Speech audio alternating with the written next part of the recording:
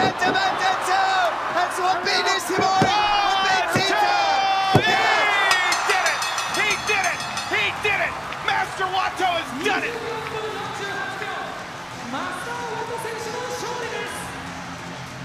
Master Wato has won Best of the Super Junior 30.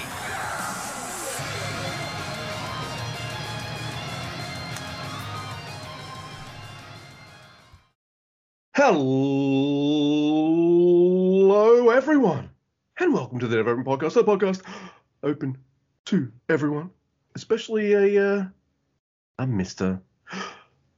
Wato. My name is Luke. I'm your host of the Never Open Podcast, and with me, as always, is Mr. Andy. Say hello, Mr. Andy. Hello, Mr. Andy. And Luke, I've seen him on the TV, the movie show. They say the times are changing, but I just don't know. Man, we got so much to cover. We got 2 nights of Best of the Super Juniors, the semifinals, the finals. We got Ian's ROH review. We got listener emails. We got our annual dramatic reading, and this year it is Shake the Soul. All today and more on this episode of the Never Open Podcast. That's right, Mr. Andy. And if you want to contact us, you can. We're on the Tweety. I'm at Swelpy2EB. Mr. Guy is at Juice for Tweets. Collectively, we are at Never Open Pod. And if you want to send us a written or voice email, you can do that. neveropenpod@gmail.com. And if you want to look, oh no, and if you have any extra money, and you want to look never as fuck, we have a Teespring store. Our merch rules. Get some. Yeah, you should do that. Luke, before we get started, there was a show on last night. It was AE Dubs, and they had a wrestling show. And I had a question that hopefully you can answer for me, because I heard a rumor that I didn't watch that show, of course, because I don't do that. And I heard that Jay White was in a battle royal on AEW. Is that right? Yes, he was. He was on the opening. It was on the actual card though, so it was not like it was a pre-show or anything like that. Okay. But it was a battle royal for the Orange Cassidy's international title. He's in it too, by the way. And he won. He eliminated Swerve at the end. But and like a lot of battle royals, there's all sorts of stories and stuff going on in there. And one of the stories that won't fucking end is the still going story between Ricky Starks and Jay White. Dude, here's another, like, I'm annoyed about the Jay White thing just being in a normal battle royal. Why'd you sign him when you're not doing shit with him? And they could easily say, but he's with Ricky Starks, it'll be fine. I'm like, dude, the last pay-per-view, Ricky Starks beat Chris Jericho, and now he's in the opening job of Battle Royal. Like, AEW. You don't have your job isn't just to get people over. You got to keep them over. Good call. Oh man. Yeah. I mean, we were just talking about how, the former Jonah is also relegated to battle royal status in WWE, and I defended him. I just feel like Jay White's a little different, and I know they're both tremendous wrestlers, but Jay White is a multi-time IWGP heavyweight title holder. He's beaten Okada several times. I mean, it's a little different. I know Jonah's beat Okada once, but he never won the title, and he wasn't in New Japan's top guy there for a long time. He hasn't main evented Wrestle Kingdom several times. It's just kind of like really pissed me off. What are you doing? Yes, what is going on? Like, this is guy I'm not going to say I told you so, because that's too painful for both of us, Luke, but I don't think he's going to work on TV like they think he is. And I think that he has to be presented in a special way. And maybe that, is just me being a mark or something like that. But I just feel like that having him in some battle royal isn't the way to do it. And that's frustrating for me. I don't like it. No, I don't like it either. Especially since it took me a while to realize, wait a minute. No. Wait. No. It is. I mean, I wasn't surprised Juice was there, but like, what the fuck is Jay White doing there? Dude, that was the opening match of the show. I wasn't impressed. I wasn't impressed by the second match of the show or the third match in the show, especially when the third match of the show is a 20-minute tag team title match with Jeff fucking Jarrett in it. He loses. What? But fucking hell. So it's not my favorite. Like, I think I'd say out of all the pay-per-views they have had, and they've had some pay-per-views with some mediocre builds that have turned out to be like fucking awesome. But this is the first pay-per-view I think that's had a mediocre build and ended up being a bit of a mediocre show. I do want to point out though, Chris Statlander coming back and being the first person to defeat Jade Cargill was kind of nice. The Four Pillars match, MJF, Sammy Guevara, Darby Allin, Jungle Boy, Jack Perry was awesome. And Blackpool Combat Club versus the Elite was a great main event. And I really liked it. And the finish is awesome, Mr. Andy. Fucking Wheeler Yuta pins Kenny Omega. Okay. And Takeshita joins the BCC. So I like that. That was pretty cool. So, but on the whole, I was looking forward to Tony Storm versus Jamie Hayter too. Their first match was gnarly. Well, looks like Jamie Hayter's got like a shoulder fuck up because the match was 3 minutes long and Tony Storm's now the champion. I'm like, oh. Yeah, so. Sorry. You know, but at the same time, I don't know. This is why I don't watch this shit, you know. At the same time, I'm watching this, I'm thinking to myself, dude, I watched a show last night that was just included in my normal subscription to New Japan, and I had 10 times more fucking fun watching it. That's for sure. Well, one of these shows we're going to talk about was free, I think. I think the first one was free. Yeah. So, but, Luke, there is some news, though, we got to get to. And I think at the very top of my list of news is a match that has been announced for All Japan on the date that it says that it's on. And it's like a 6-man tag featuring a team that has Oscar Lube and Andre the Dickhead, a.k.a. Super Tall Dude, a.k.a. Ren Abe in it from Just Tap Out. So that's fucking cool. And what a great matchup. I mean, yeah, it's like a match made in heaven. I love it. It makes me so happy. What the fuck is Oscar Lube doing in who cares? He can go wherever he wants. Bunch of New Japan guys on that card. Minoru Suzuki, a few other people. It's, you know, obviously the champ is from New Japan too. So like I said, they're doing some kind of weird invasion angle. It's not really an invasion angle, right? But it is. I don't know. So it's confusing. I probably know more if I watched it, but I'm not gonna do that. Well, I'd love for Rene Abe to get signed somewhere. And like I know he's in Just Tap Out, but come on, I'd love to see him on a bigger stage. It'd be awesome. He's really cool. Yeah. And he looked like a tall, skinny young lion like Oscar Lube when we first saw him. And you see his hair in this photo. He's just like, I'm ready to go. I'm like, all right.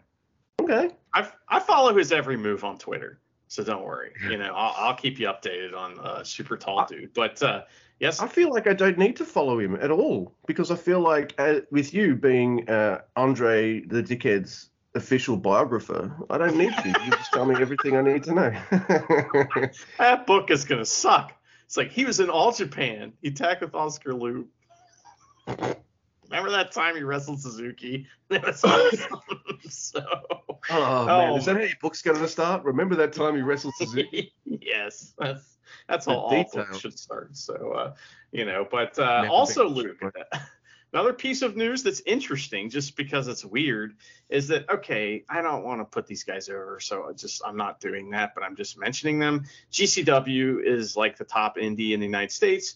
It sure is an indie, and they have all these, like, you know, they have all kinds of signed talent that works there, which frustrates me, and other stuff I know about them frustrates me. But point is that they are having this thing called Tournament of Survival that they have every year, and I think it's a deathmatch tournament, but I don't know enough to pay attention or care enough to pay attention to know about it. But Desperado has been tapped to be in that tournament, and that's just interesting to me. I think people in the United States probably don't realize that he's like extremely violent. They may not know much about him as far as that end, because I saw people tweeting like, whoa, what's he doing in that tournament? I'm like, are you serious? Because he will kill you. That's why. So. You're talking about a dude that broke his jaw in a death match and Doki had to replace him in the best of Super Juniors that year. The He's reason we have friends with Doki, Junior everybody, the reason, yeah, he is. He's good buddies with every show here. The reason we have Doki and the Doki train is going at the steam and the way it is going is because Deathmatch Despy got his jaw broken. They needed a last-second replacement. Shit, so yeah, Despy's a badass, everyone. How do people not know that? How's this motherfucker going to do another tournament? He's covered in bruises. Part of me was this huge part of me, and I'll talk about this, is disappointed that he didn't make it in the finals. Another part of me is just like, I'm glad he doesn't have an extra match. That guy needs to fucking lay down and rest and maybe have a bath or something, just to relax. I don't know. He's got to chill. Jesus. He tried to have an impromptu another match after. We'll talk about it. Can't stop wrestling. But Luke, you had some information you wanted to share as well. Is that correct? Yes. So I just saw it on a random tweety, and which meant must message Andy straight away. It doesn't matter what time of day it is. So I don't know how often you and I get dings when we're asleep. It happens. But no, I don't hear him either. At Dominion, they're going to announce all the entrants for the G1 Climax this year. So that's going to be cool. I mean, that show's already stacked and all that. So, yeah. All right. So look forward to our bracketology episode where we break all that down. Actually, I take that back. We're going to do a G1 predictions bracketology episode where we predict the bracket and who's going to be in it. Oh, wow. Well, if it was Master Wato's year, this year, it's got to be fucking it's Great-O-Khan, right? Yes. He also debuted when there were no fans. So come on. Somebody in AEW kind of called out Great-O-Khan and said maybe it was MJF. I think it was MJF. He was like, everybody in New Japan sucks except Great-O-Khan, because someone asked him in the idiotic media scrum that they have to do after every show, which is really dumb. But they do that, and somebody asked him if he would want a shot at or who could get the title shot at Forbidden Door, and he was like, nobody. Great-O-Khan's pretty cool, so that's notable and interesting, I guess, or something. MJF has good taste there. Hey, I don't know how they could ever do it. I don't care, but I remember an episode of Dynamite where Jericho and MJF and the boys, they're having a party in Vegas and stuff like that, and it's all pre-recorded little vignettes. We need one of Great-O-Khan and MJF, and maybe put a little warning on it because there's going to be some wild shit in it, and it's going to be MJF going I'm going to party with Great-O-Khan, and then it's going to turn into him being yeah, I can't handle that. This guy's a fucking wild man. It's the Great-O-Khan. Great-O-Khan's still going, sun's coming up. He's just getting started, that's how he goes. So that's fantastic. But all right, well, Luke, what do you think? Do you want to get into this first show here? Because I have some, very interesting information about this building. And then for the next show, we have 1-star Google reviews of the building, which are fantastic. So you can't wait for those. Those are awesome. All right, well, before we get to those 1-star reviews, everyone's looking forward to that now. That's more stars than we're going to give any of the matches on these two shows, by the way. But hey, it is the best of the Super Juniors at Night 11. It's the semi-finals. We're in Tokyo, Yoyogi Second Gymnasium. That's right. It's actually the Yoyogi National Gymnasium. Shit. So, this is official. It's officially the national stadium, and it's an indoor arena located at Yoyogi Park in Shibuya, Tokyo, Japan, which is famous for its suspension roof design.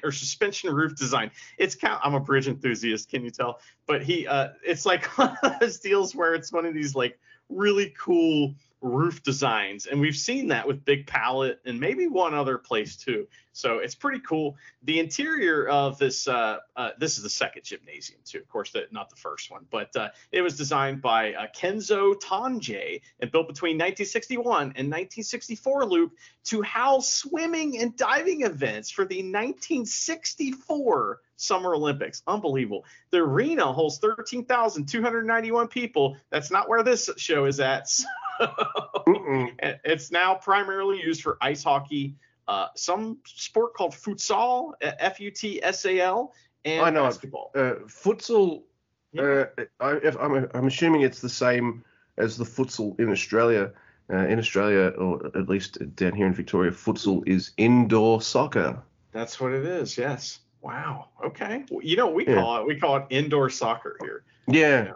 We call it indoor soccer as well, but like the governing, they're called futsal. Like FIFA is for soccer or something. Fair enough. I gotcha. Okay. Yeah, I don't know. I used to play indoor soccer. Oh, okay. You gonna kick it? Oh yeah, kick it to me, and if you want it to be on the other end of the field, kick it to me. Luke, this show has Kevin Kelly and Chris Charlton, reunited again for commentary live, and Kevin fake edits himself. This sounds like the beginning of our show sometimes. It was great. He was like, so great. He's like, hold on, I'm gonna try that again, and then he pretended like it was edited out or something. I like that. It was nice. That was really funny. So here we go. We have Gato and Mr. 100. That is Clark 100 proof. Sorry, Clark Connors versus Robbie Eagles and Kosai Fujita. And all right, so I like these two shows, but I will have criticisms. But they're mainly around Titan. Even though he's really good in the two matches that he has, I really like them, except for maybe one spot. But anyway, Clark sends Robbie into the ring post after spearing Fujita, so he's not fucking around. He doesn't care if it's a rando tag or a tournament match. He's a killer, you see. And he sends him bowling into chairs. I don't know where bowling, the term came up, but I like it, and it's staying. I'm keeping it. And he goes, fuck Robbie Eagles. I was like, whoa, how dare you? Gato's like, I don't know how most juniors are like, hey, I see you've got legs. And then the second most common is, hey, I see you got arms. Well, Gato's like, hey, Fujita, I see you have eyes. So Gato doing Gato shit. That was great. And the thing is, Gato and Clark, they're wailing on Fujita because Robbie Eagles is still crawling to the ring. So they're doing interesting, fun little story things when they don't even need to for an opening tag match. And I'm like, man, this has got to be like the Robbie effect up the back here. It's like, hey, let's make this fun. Also, I'm fucked. So can you just throw me into the chairs and I'll crawl into the ring and let Fujita do the work it takes?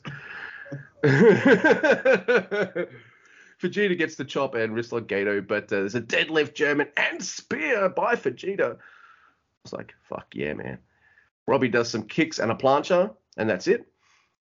And Fujita, who never tagged out, O'Connor rolls and pins Gato. So not only did Kosai Fujita effectively get like one of his first major wins that's not Young Lion related, he got it on Gato, and he didn't have to tag Robbie Eagles. He did it by himself, all by myself, with the assistance of a couple of kicks and a plancha by Robbie Eagles. Gato is usually known now as Bloody Hands Gato, but in this match he was Bloody Mouth Gato. He got stiffed or something.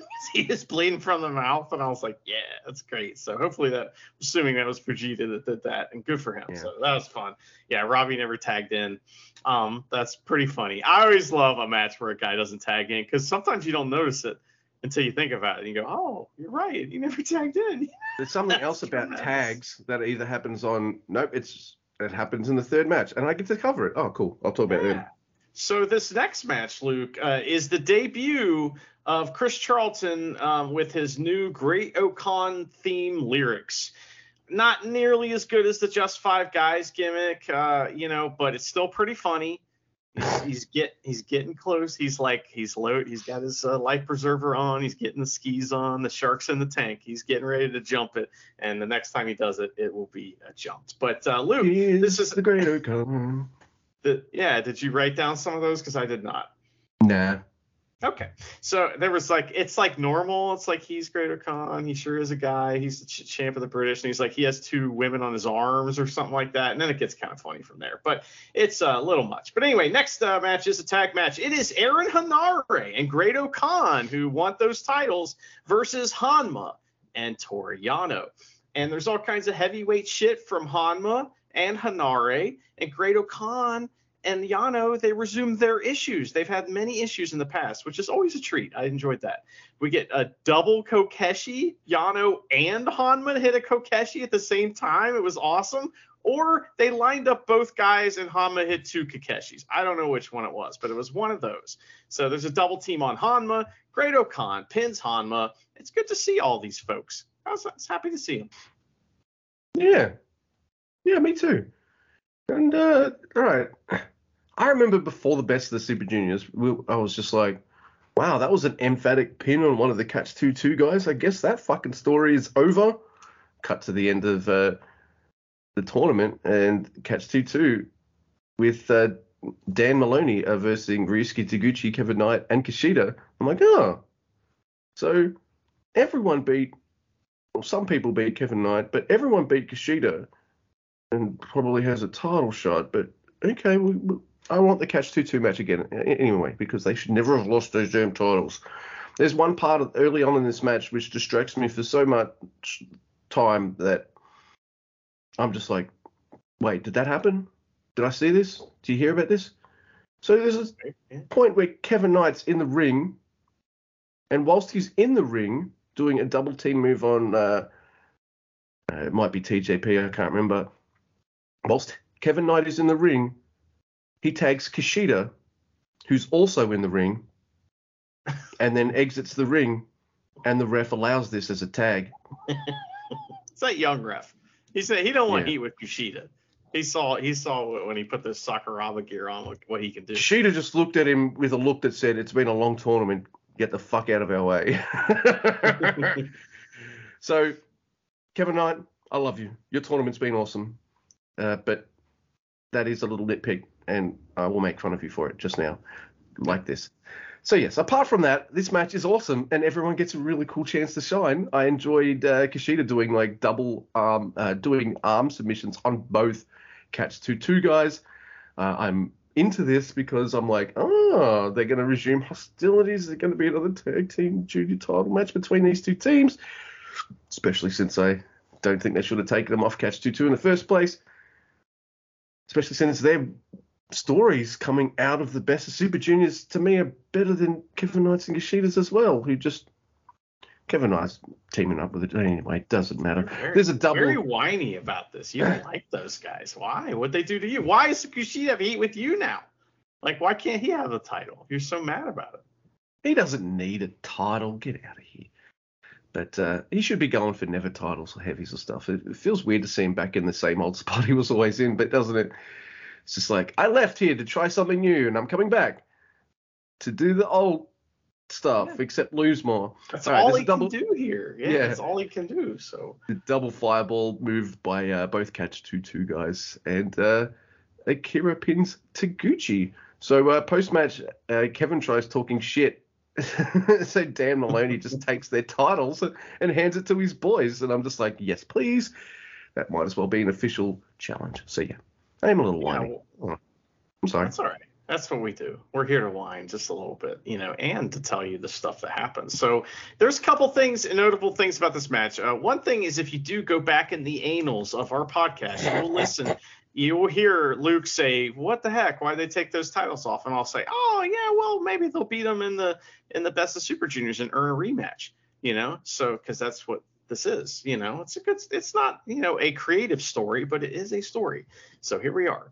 But also, Kevin Kelly mentions on commentary something very interesting, and he says it like, I'm not supposed to say this, but I'm going to say it anyway, and I'm glad he did, is that Dan Maloney, I guess, suffered a separated shoulder very early in the tournament, which like a shoot one, I guess is what he's saying. So that's, that makes sense now that it took him a little while to kind of like settle in, because he was probably in massive pain and probably terrified that if he hits his shoulder wrong, I mean, that's 12 months, man. Your shoulder's fucked up. That's 12 months. You got to get surgery. So that's one of the most, that and knees are the most terrifying kind of like, joints for wrestlers. So I get that. Also, another Dan Maloney note is that he absolutely destroyed Kushida with the gore on the outside to lead to the pin. That was fucking awesome, man. That looks so great. So I don't know. I'm pretty sure this was the first time Kevin mentioned that Dan Maloney had some form of ouchie, wasn't it? Yeah. So I thought that because I'm watching the show thinking like, why didn't they mention that like 5 episodes ago? Because here I am on this very podcast going, Maloney sucks, man. Why does he show us something? What the fuck's going on with this guy? And you're like, this motherfucker only has 5 moves. What's going on here? So anyone going back to this, our previous episodes, or who heard our previous episodes, just like, man, they're harsh with this Maloney guy. What a bunch of fucking assholes. Well, yeah. You have to. We didn't realize he was fucked. You can't listen to 3 words we say. You have to listen to several podcasts to understand, because we change our opinion, and we talked about that, and we said, wow, he finally showed us something, and we said a lot of great things about Dan Maloney. So That's fuck right. Past us. You know what I mean? They don't even exist anymore. No, they do not. Except on podcasts. That's very zen of you. Very. All right. So. Oh yeah, I just did a match. It's your turn. Yeah, you did. So the next match is an 8-man tag. It's House of Torture. Take notes on it anyway. Oh, this is my favorite match ever. So, and yours too. It's an 8-man tag. It's House of Torture versus the Fishermen and Lio Rush and Yo. So, Chaos do Chaos things, and House of Torture also do House of Torture things. There's a War Drums, and Kevin Kelly mentions great drummers like Buddy Rich. Good call. Neil Peart. Great call. Eddie Van Halen. Wait a second. It's Alex Van Halen, Kevin. And respect for shouting out Buddy Rich. And also Kevin Kelly mentions me on commentary for correcting him. So thanks for that. Chaos wins. All right. So they're like, yeah, we won. And, standing there, and Hanare and Great Khan just fucking run in and they attack after the match. They want into this triple threat because Aussie Open can't be in it. Great. That is perfect. That's absolutely perfect. I love it. So they're in there. They just got over on Chaos, on the Fisherman, and a Kanemaru Gambit on United Empire from House of Torture. And they beat up Chaos even more, and Evil says this ain't happening. Now, I have a question that I really want to ask Hanare, and it just seems like it's just right up his alley. So he takes a pretty vicious low blow from, I think, Yujiro. And I just want to know, how do low blows affect your T cells? Dude, don't piss off Hanare again, and like, don't do that. I wonder if I asked him that once before, and that's why he blocked me, because he blocked me. So yeah, I deserved it, I'm sure. So I'm watching this match, and I'm like, I'm not taking notes of this. And I'm thinking, fuck me, this tag match for the titles. I'm just like, this is some bullshit. And then Great Khan and Hanare swoop in to fucking cheer me up and be like, hey, we're still gonna make this a triple threat. I'm just like, Hanare, Great Khan, fuck yeah. So I really like that addition to the match, because I thought it was gonna go from a triple threat to just a standard tag match, and I was just like, nah, I've seen enough House of Torture Bishamon matches. Come on, man. Yeah. So, well, in the post-match comments, Evil went back to his kind of like, fuck you, United Empire, stealing our shit. And he was like, hey, post-match beatdowns and, stealing titles, that's our stuff, like, I love that. That's so great. I'm a Dastardly heel, and only I may do Dick Dastardly heel stuff. Get out of here. So funny, man. I like it too. All right, so next match we have Shooter Umino, awesome, Oscar Loeb, and Bolton Oleg versus Hiroshi Tanahashi, Tomohiro Ishii, and Kazuchika Okada. Wow. And it's like, all right, we're gonna see douchebag Okada. Also, that meme with the Office of like they're the same photo or something like that? This is Okada is looking at his opponents being like, young lion, yeah, young lion. Because these 3 ain't shit. Fucking love this Okada. And of course, Okada and Shooter to start off with, start the match. Okada and Shooter do some great wrestling. Then Okada just shoves him down into the mat like an arsehole, and I like that. Tanahashi disapproves of Shooter's Moxley connection, apparently, and I'm sure Shooter gives a flying shit about that, Tanahashi. Ishii and Oleg have a section that's fun to watch, but probably wasn't so fun for Ishii, because Ishii, rather than doing duck, duck, duck, duck, he's like duck, grab Oleg's shoulders, turn him, duck, grab Oleg, turn him. When Oleg does the striking parts, he's pretty good, but yeah, he's the young lion. There's a ways to go. It's fine. But Asuka, I think the reason I bring it up is because in the commentary they're like, Oleg, Oleg, Oleg, here's the future, and I'm just like, okay, really? Then I watch Asuka Webb and Ishii wrestle, and I'm like, I think this tall dude's the future. Like, this guy's already kind of good, and maybe I'm just, yeah.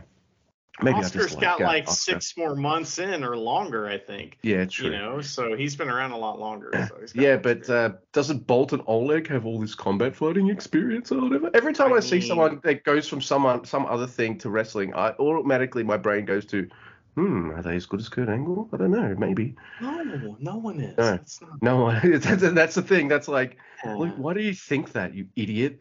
Are they as good as Kurt Angle? Who was? Oh yeah. Brock Lesnar. That's the only possible comparison, and he had a lot of. You might be right.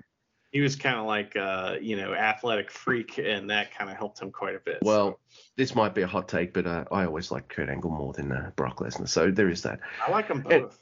I like them both too, but they both held the IWGP title, by the way, so that's pretty cool. Yeah. So I did like Oscar and Ishii a little more. Shooter decides shitty kicks on Okada is a really good fun idea, and he gets a drop kick for his troubles. Shooter takes Okada bowling, so that's another way to get Okada pissed off at you. Ishii gets 3-on-1, so whoa. But it's always fun seeing Ishii getting triple team, because you get to see his dodging fuck up kind of shenanigans. I like that. Ishii Germans Oscar, and Okada sends Shooter bowling as well with some extra stank, I think, because he's got his pissed off face on. There's a major brab on Oscar by Ishii, which looks even major and more gnarly, considering Oscar is like 12 feet to Ishii's, well, my height of 2'3", and he has to tap out. And you can tell, like, Shooter, he just wants one thing. Yeah, sure, Okada's got titles and things like that, but Shooter just wants Okada. That's all he wants. Oh, and there's a part in this match earlier on where Tanahashi's in, and he goes to tag Ishii. Ishii looks at him, looks down at his hand, and he's like, yeah, all right, tag. He tags him in, and they work together, and the crowd goes, oh, like that. It's great. Ishii's got a deep scowl on his face the whole time, though. He does, but he always does. But this crowd is very good. The next night is like one of the most insane crowds ever. We'll talk about it, but this crowd was pretty great too. They were great. This match was a lot of fun. I mean, what a great opportunity for the young Lions. Bolton Oleg is greener than goose shit. And, man, Ishii, like you were saying, Ishii just was really having problems moving him around. Because like Bolton, it's not that he wasn't going with Ishii, he just wasn't doing it quick enough, and it just looked terrible, and I felt bad for both of them. So, but man, that match was awesome. Now, after this match, like in between this and the next match, we had something pretty crazy happen, Luke, and it was, I don't know if the timing was intentional like this, but it was really funny. Is that, okay, so we've had this whole gimmick where commentary has an onion at commentary, and we don't know why, right? So Kevin Kelly's like, so, everyone's been wondering about the onion, and I want to tell everybody why. And then like LIJ's theme hits, and he just never goes back to it. And the timing was really funny. That made me laugh. So next, Luke, it's an 8-man tag match. It's LIJ versus just 5 guys. And it's, this is really fun stuff. There's a massive Naito chant to start, man. Holy shit. And commentary mentions, and I'm reminded that we have not seen Yota Tsuji at all since he attacked the champ, Sonata. So I'm expecting to see him tonight or on the next night, more likely. We'll see if we do. Oh, okay. So I guess not. But LIJ, they used the Kanemaru Gambit on Kanemaru and his friends. Fuck off. I know. You can't do that. Doki versus Hiromu starts the match. It's great. But LIJ are dicks and they team up on him. And Shingo gets in to beat up Doki. And Naito puts Doki in the Cravat of Doom and like walks him around the ring. Fucking prick. Then he spits at Taichi, who is on the apron, and I'm pretty sure we have Ref Chumpy, of course, in this match because it's an important one, and I'm pretty sure he gets spit on. It's disgusting. Naito, you're a prick. Yeah. Axe bombers all around when Taichi finally tags in, and Kanemaru is in versus Naito for a little fuck your leg, which is pretty funny, and Naito responds with some fuck your leg of his own because he knows that game very well. So Bushi's in to continue with some fuck your leg, but Kanemaru comes back to tag in the champ. LIJ they have to save Bushi after Sonata hits a giant swing on him in the the lock thingy. So Skull-ins. And then Bushi, he hits a dive on Hiromu, and then somebody hits a dive on Hiromu. I don't know who it is, but then that's Doki. It says Loki in my notes, and I was like, who could that be? I am stupid. So it's Doki, and then but Bushi has to tap to the skull. And really, the timing on the ending was almost as bad as my timing trying to figure out whose name that was. The timing was real bad because they like Sonata has Doki or has Bushi in the skull end, and you think he should tap right there, but no, they kind of scoot over in the ring so Doki can do his dive, and he's like, oh shit, I gotta do my dive. Let me hit the ropes. Let me go hit the dive, and then boom, he taps out right after that, almost like something went wrong there. So that was interesting. But then at the end, Luke, right on beat, Taichi takes his pants off like we've seen him do a few times, and Chris gives us yet another verse of the Just Five Guys theme song. And I'm like, brother, the boat is warmed up. The skis are on your feet. Take it easy. Let's not be jumping sharks. So that's mine. I did kind of like it, though. He was just like, what? There's Taichi. He's also got a belt, and then there's three more guys. He's also got a title, and with them is three other guys. I'm assuming he has it starts with five guys, and then there's four more guys. Then it's Taichi, he's king of pro wrestling, and there's three more guys. Then it's Kanemaru, he likes to drink, and there's two more guys. I see where he's going, and I like it, but I'm just saying, take it easy. He's treading water. Well, I won't be able to take it easy for much longer because this next match. It's fucking awesome. Oh my god. It is Master Wato versus Speedball Mike Bailey. In fact, out of the three final matches that we get, I'm gonna have this controversial hot take and say, yeah, this match was my favorite. Oh, okay. Yeah, so they shake hands. There's a bit of a kick fest, and this match is motherfucking incredible. Mr. Guy and I agreed beforehand for the bell that, Wato's winning this. And I reckon anyone who's done what we didn't do, and that is look at all the cards and all that kind of stuff, they might have been able to piece together, Wato might play a big part of this tourney. So it might not be a surprise for a lot of people, but it was a fucking surprise for me, that's for sure. But so yeah, we agreed. Wato's winning this, right? Yep. My God, man, did they make me believe? And I feel like that's why I like this match more than the next night because I believed that Mike Bailey could win this match. There's a kick to Wato's arm on the outside too, which becomes the story of the match because Wato's arms are fucked and it's hard for him to hit that German suplex and things like that. Right. But TJP is right. He said it the previous time on commentary, and he says it. No, he doesn't say it here. I think it here. And because this is how Wato wins. So step one isn't do Everest-style German. No. Step one is learn Everest-style German, and step two is counter, then hit the Everest-style German. So step two is all he really needs. He needs that one step, counter a move, hit the German, because that's how he kind of wins here. Dude, there's so much fucking cool spots in this match. It's gnarly as hell, but the ending's really cool because Mike Bailey's going through his like triple back spin kick of doom. And right near the end of it, Wato just like fucking catches him in the face. Boom. Hits his high ankle German. And boom. Gets the win. So really cool match. Like in Mike Bailey, you can always just say he made it to the semi-finals of his first ever Best of the Super Juniors. This guy's a star already. Bring him back. In fact, if his Impact thing is running out soon, New Japan. No, don't worry, you won't sign him to a contract anyway. Never mind. AEW. Yeah, he could be in a battle royal.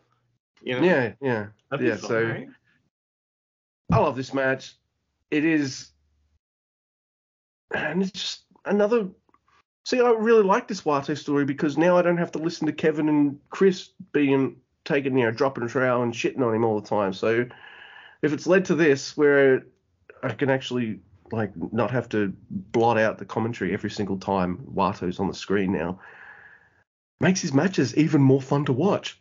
What do you know? Wow. Whereas when they do it with Show and House of Torture, I'm into it because like that's part of the House of Torture. But when they buried Wato, we hated it. So all this stuff where they're doing something with him, they're pushing him, it's working. I dig it, and I love this match. Yeah, this match was awesome. It's funny because I guess I don't know. I have mixed feelings about Wato as we've had, throughout his career because he's kind of a dork and he's kind of like a geek as far as a wrestler goes in the wrestler terms. But at the same time, he has this kind of cool underdog thing about him, and that really works in this match. And it's great where like Bailey catches him a few times, like it's like at the beginning, he goes through that Louisville Slugger when he finally shakes off the arm shit. And it's great. Like he, Bailey catches him when he tries the Louisville Slugger right in an arm bar, and it's more fuck your arm. Right. And that was really cool. The whole thing where, like you said, Mike Bailey tried the Typhoon like spin kick early in the match, earlier than what you had said, and Wato like catches it and then hits Resitamente. So they did a lot of that, like here comes a big move, boom, catch it right into another move, which is like a lot of times in New Japan there's a lot more reversals than that in a sequence, and I like that there was like big stuff like that. Also, this is in this match that Wato gets kicked so hard that you can see the outline of toes in his skin, which is pretty cool. That's awesome. But I thought this was a lot of fun. I really was convinced that Wato was going to win. And my mindset at this point watching this, going into the next match, is I'm thinking to myself, well, if he could win Best of Super Juniors. Like, this is when it's sinking in that he could win. I thought it could happen, maybe when he got in the semifinals. But I'm thinking to myself, like, okay, so Bailey's not in. The next match is Desperado versus Teton. So if Desperado wins, he's winning Best of Super Juniors. If Teton wins, Wato's winning Best of Super Juniors. That's what I was thinking. So, Luke, here it is. It's the main event of the semifinals night. It is Desperado versus Teton. And this match is tremendous. So there's all this mat wrestling, and Desperado just grinds Teton down, like grinds him into the ground. It's great. He's just trying to keep him from jumping all over the place. So Teton, of course, comes back with his flippy floppies, and Desperado uses this opportunity to, do a little knee smash on the floor. He's like, cool, you going to do a floppy to the floor? Let me grab your knee. And it's a little botchy here, but it's not bad. Desperado, at this point, picks up the onion from commentary and throws it at Teton, who throws it right back at him. And then Red Shoes walks over and carefully picks it up and gives it back to Kevin Kelly. I love that part. Yeah. That was pretty funny. So they fight into the crowd because, basically into the chairs goes Teton, bowler style, as you had said. And the crowd is shocked when Desperado grabs a tea out of some lady's hand and just pours it on the ground. There's counters from Teton in the ring, and he gets his shit in. Springboard Rana and a huge tope for him. Desperado is sent into the chair. Steve Reich. Yeah, that's right. And Teton goes to the second level and hits this like flying crossbody from the balcony, and it's so much fun. It's amazing. Fun. That is like just fun wrestling stuff that you love to see. And of course, in one of the final matches, the best of Super Juniors, guys are fucking jumping off of shit. That's what you want. So there's a massive T-Town chant from the crowd at this point. And LIJ are ringside, I forgot to mention. So they're like really doing a good job being ringside, going nuts. I think Hiromu gets a little too, he gets a little too crazy at points, but at the same time, they're there. And the fact that they are there wearing Teton LIJ t-shirts, all of them. It's huge. It's the definition of getting the rub, right? So that was pretty great. Let's see here. So, okay, there's a count out spot here after that big dive, and Desperado breaks the count only to run right into a drop kick to his leg. And so Teton starts torturing Desperado's leg because he's like, I tried my flippy shit. I gotta fight dirty, I guess, here. So big strikes back and forth, but Teton has the ace in the hole now and goes back to fuck your leg whenever he kind of needs to, and it's great. So we get another exciting rope break spot where Teton, he goes for the botched drive-by lariat and gets just speared out of the air. It's good. That probably felt better than what the rest do. So Desperado slowly rises to his feet after this, and it's clear he's fucking pissed. It's just fantastic. And there's a Bouye spot, and Teton runs to the ropes, hitting a tremendous tornado DDT. So great. There's a big dive, but Desperado hits the closed fist Canadian style, which is awesome. So Pele kick over the ropes, though, and Teton gets his tope con hilo for on the second attempt after he tried it the first time. So Teton goes for a double stomp to the floor, but lands flush, like his knees are locked. It looks like it hurts real bad for a shoot. So that was rough. But Numero Dos in the ring for a rope break, and there's a Pinche Loco, but no, spin kick from Teton, and they kind of look a little botchy because they're trying what is this? They're trying to get to the roast, but both of them have fucked up legs. So it kind of looks a little botchy, but it's supposed to. So the match loses a bunch of steam though here as they okay, this is where they get lost. So Teton gets lost after that thing where he jumps and like lands with his feet locked. He's really hurt or something like that because he's on the outside and they kind of have to separate from each other, and then Red Shoes has to kind of walk back and forth between them, and then they finally get back moving again. But they lose a bunch of steam here, and then they have a chat, but they're back in the ring, and Desperado goes right for Numero Dos, trying for the extra stank version, but no, Destroyer from Teton. Drop toe hold, and Teton bumps into the ropes, which is awesome. That was scary. He hits another tornado DDT as we see 15 minutes gone. Top rope double stop from Teton, and they're both fucked for a double down. Desperado kicks out of a pin, and then Teton tries the Moodle Lock setup and gets it, but Desperado blocks it with his hands. He has to block the move, but he also needs to reach for the ropes. So he reaches. It's so great. Teton slips the hold on as he reaches his hands out to try to grab the ropes, but it's too late. He has to tap. What a fantastic finish. They could have milked it just a little bit more to kind of like make that, a little more obvious story-wise, but I loved it. I just was mad Teton won. So sad for Desperado, man. I hope he moves to heavyweight and is in the G1 this year because I think he's done in the juniors. That's just my opinion. What'd you think, Luke?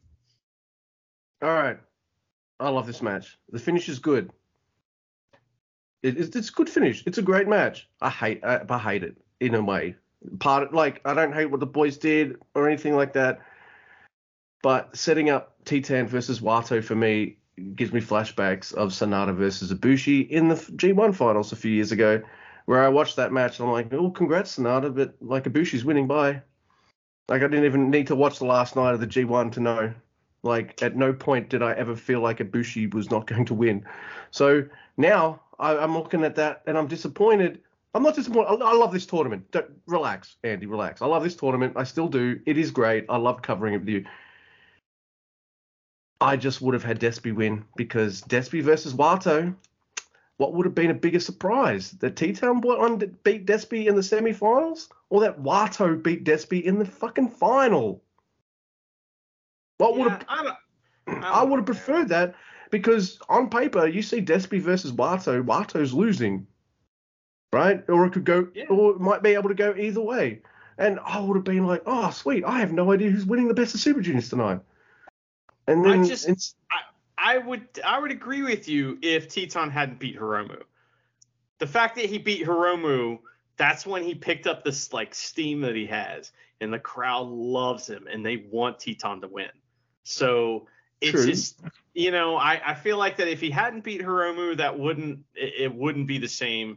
I would agree with you more. Also, you hate every tournament winner, so that is a fact. You're going to find a reason to hate every But it's also like, come on, man. Is T10 really going to win the best of the Super Juniors and then fight his teammate at fucking Dominion? No! That doesn't make any sense. Of course what not. What are you doing? Do I like that T10 had this run? Yeah, I do. I actually think he was better than the first time we ever saw him because he sucked. And I also think he was better than last year, which was pretty awesome. I thought T10 was fantastic in this tournament. I thought Despy was. I thought Wato and Bailey were. All four men, great, you're in the finals. Well done. You've all worked hard. You're awesome.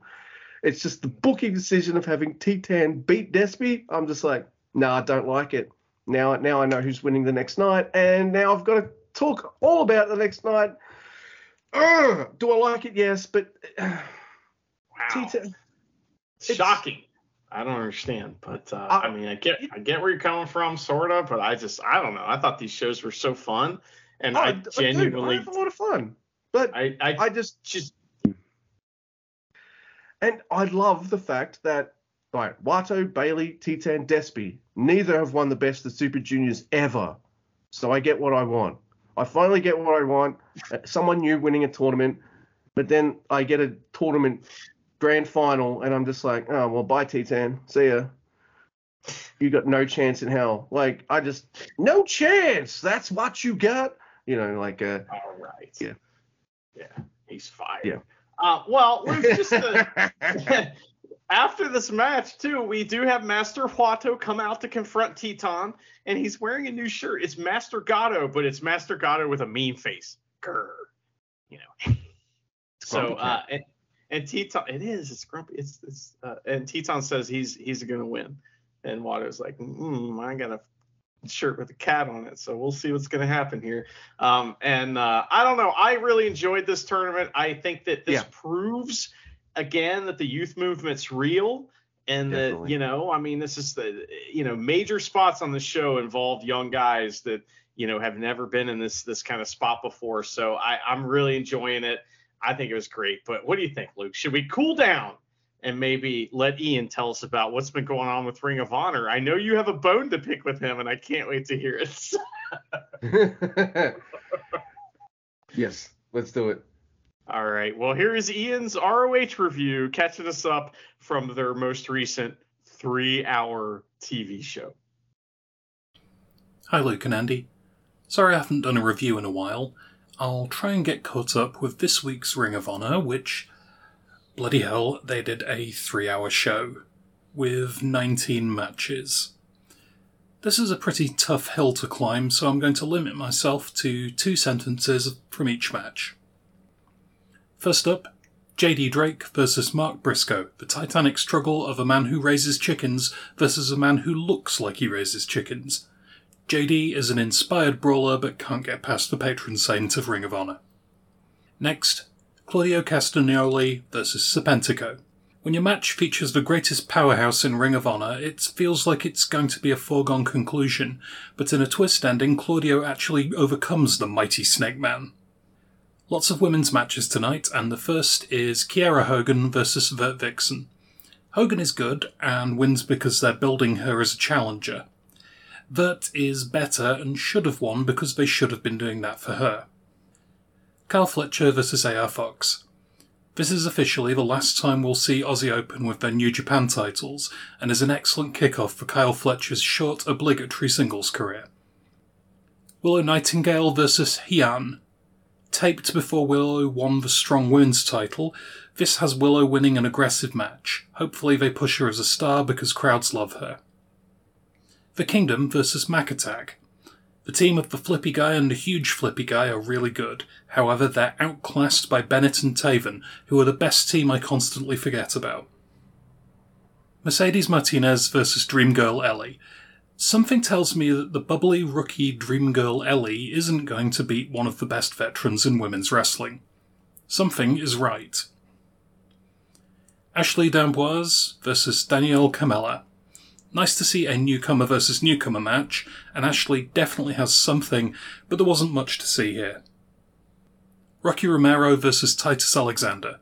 Rocky is a handy guy to have around as a first opponent for a prospect, as he's amazing at bringing out the best in people. Titus looks impressive and has some good raw material to work with. He could easily be an ROH regular. The Righteous and Stu Grayson versus an array of jobbers. We get some nice character work here with Stu and the Righteous that brings some much needed shade to the story of a guy in a cult being tempted by another cult. Tracy Williams versus Shane Taylor. Tracy Williams is a tremendously gifted technical wrestler who is a delight to watch in the ring. Shane Taylor doesn't give a fuck about any of that and turns him into a paste. Athena versus Promise Braxton. We all know how good Athena is, but Promise is worth a second look. She's athletic, she's vicious, I want to see what she'll do against the rest of the roster.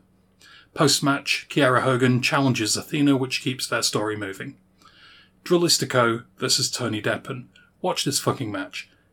Superb lucha meets superb American technical, and the results will blow your socks off. Sky Blue versus Miranda Alizé. Miranda Alizé is pretty good. Sky Blue was bad to average and is now a lot less goofy and a lot better in the ring, making her the Master Wato of Ring of Honor. Zach Clayton and Cole Carter versus Action Andretti and Darius Martin. I don't see the point of Zach Clayton and Cole Carter. Andretti and Martin gel pretty well, just as Martin and Martin did. Blake Christian versus Nick Comoroto. Put Blake Christian on a plane to face every member of the Noah Juniors division. Put Nick Comoroto on the same plane to face every Noah Senior. Diamante versus Trish Adora. Whichever big company figures out quite how much money there is in Trish Adora is going to make huge bank. She's great, she's hugely personable, and much as I like Diamante, Trish should have won here. Penta El Zero Miedo versus Slim J. Dearly beloved, we are gathered here today to celebrate the life of Slim J, murdered in his prime by a skeleton man. Samoa Joe and Zack Sabre Jr. versus Christopher Daniels and Matt Sydal. Imagine how good a Joe and Zack versus Daniels and Sydal match would be. This was about 5% better than that. Overall, this was 3 hours of wrestling. Can I take a nap now? Thanks, guys. And until next time, put less than 19 matches on your wrestling shows. Hi, Luke and Andy. I have to do 19 match reviews for one show. Holy shit. And I'm like, I hope you feel my fucking pain, Mr. Ian. We had to write more than 2 sentences about 40 matches, didn't we? More than 2, so. Yeah.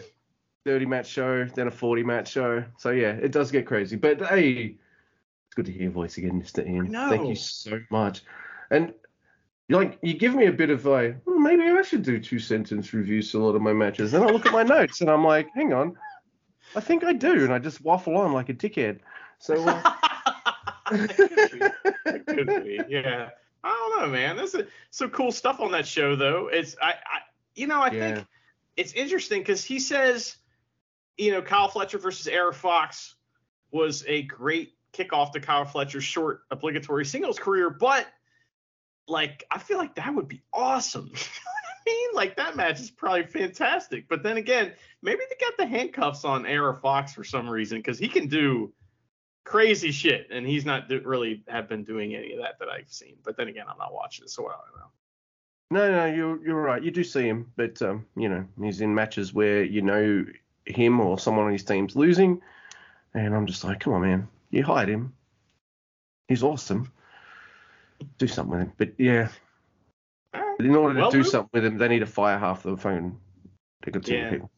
Yeah, and then the indies will be flooded with talent, and everybody who's a mid-carder on the indies will be fucked even more than they are right now. So anyway, that'll suck. But Luke, the next show is, in fact, the Best of Super Juniors 30 finals. And Luke, we got a little special treat here at the beginning because the Otis City Gymnasium is a wonderful place. We've talked about it before, but we've never read 1-star Google reviews. And I just have a few, so this won't take long. Yeah. But here they are. Otis City Gym Google reviews. These are both 1 star. So this one begins. Please read this review and improve. As a member of society, I want a target for archery is not something that should be attached. The height varies depending on the person who attaches it. I want you to put a string on it properly. 1 star. It's oddly specific. So here is our next and final Google review. It was 8,000 yen seat, but the chair was bad. I sat on a wooden table that looked like a torture table, and then there was no backrest. You're an idiot. 1 star. You're an idiot. Sounds like he was sitting on one of those, maybe he got one of those special commemorative House of Torture chairs. Except I didn't imagine they'd be uncomfortable. I imagine like they've got to have at least like one comfy chair, like the Spanish Inquisition used to have. Oh, well, it doesn't matter if it's comfortable because you're strapped to it, so you're not going anywhere. Ah, that's right. So, put her on the comfy chair. All right. That's enough Monty Python. So let's do it. It's the Best of the Super Juniors. It's night 12. We are at Otis City General Gymnasium. Is it number 2? It's the one that we said. Yay.